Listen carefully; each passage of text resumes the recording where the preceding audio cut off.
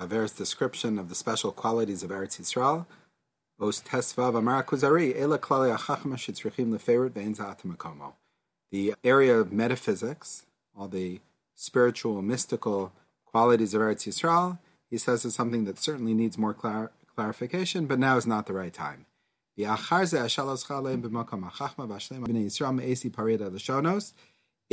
was ascribed exclusively to the 12 tribes, as it is written, when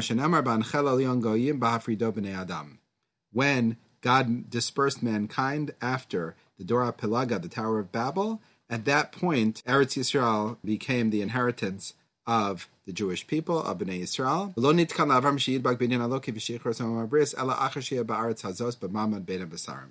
Avram was designated for his special status of cleaving to the divine and making a covenant with HaKadosh Baruch Hu, the Bris Ben Abasarim, only after he was living in Eretz Yisrael.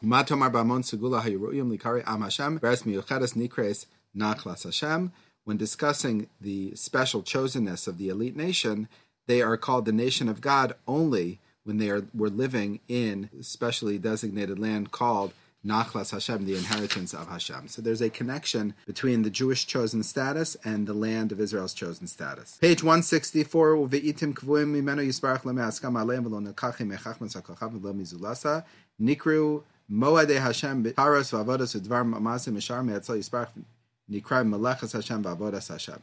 Hashem would manifest himself to the Jewish people at specific times called Moadim. These aren't times based on when it's convenient, summer vacation or astrology.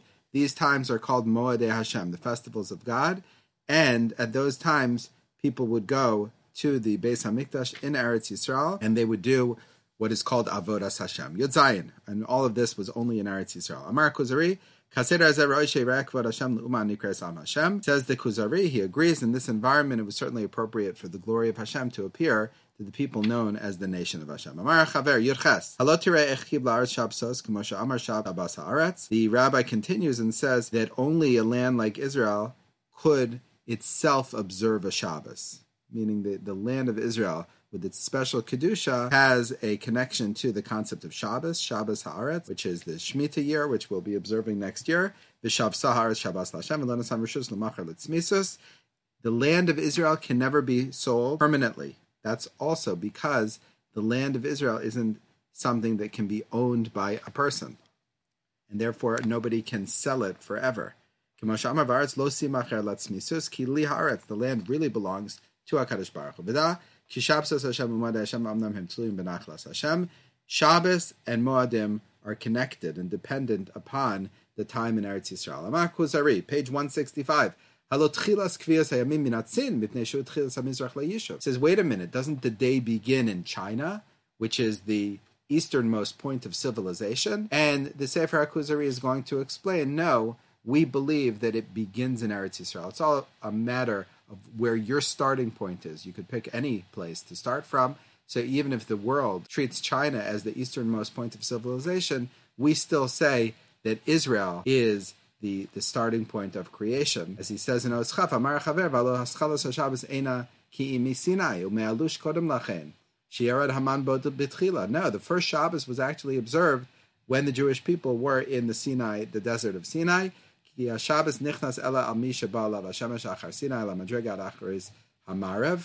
based on your perspective, but it's based on people who keep Shabbos. So the first Shabbos was not in China. The first Shabbos was in Midbar Sinai. Etc., etc. He now goes on to explain his view, time zones, etc. We will skip this and continue on page 177.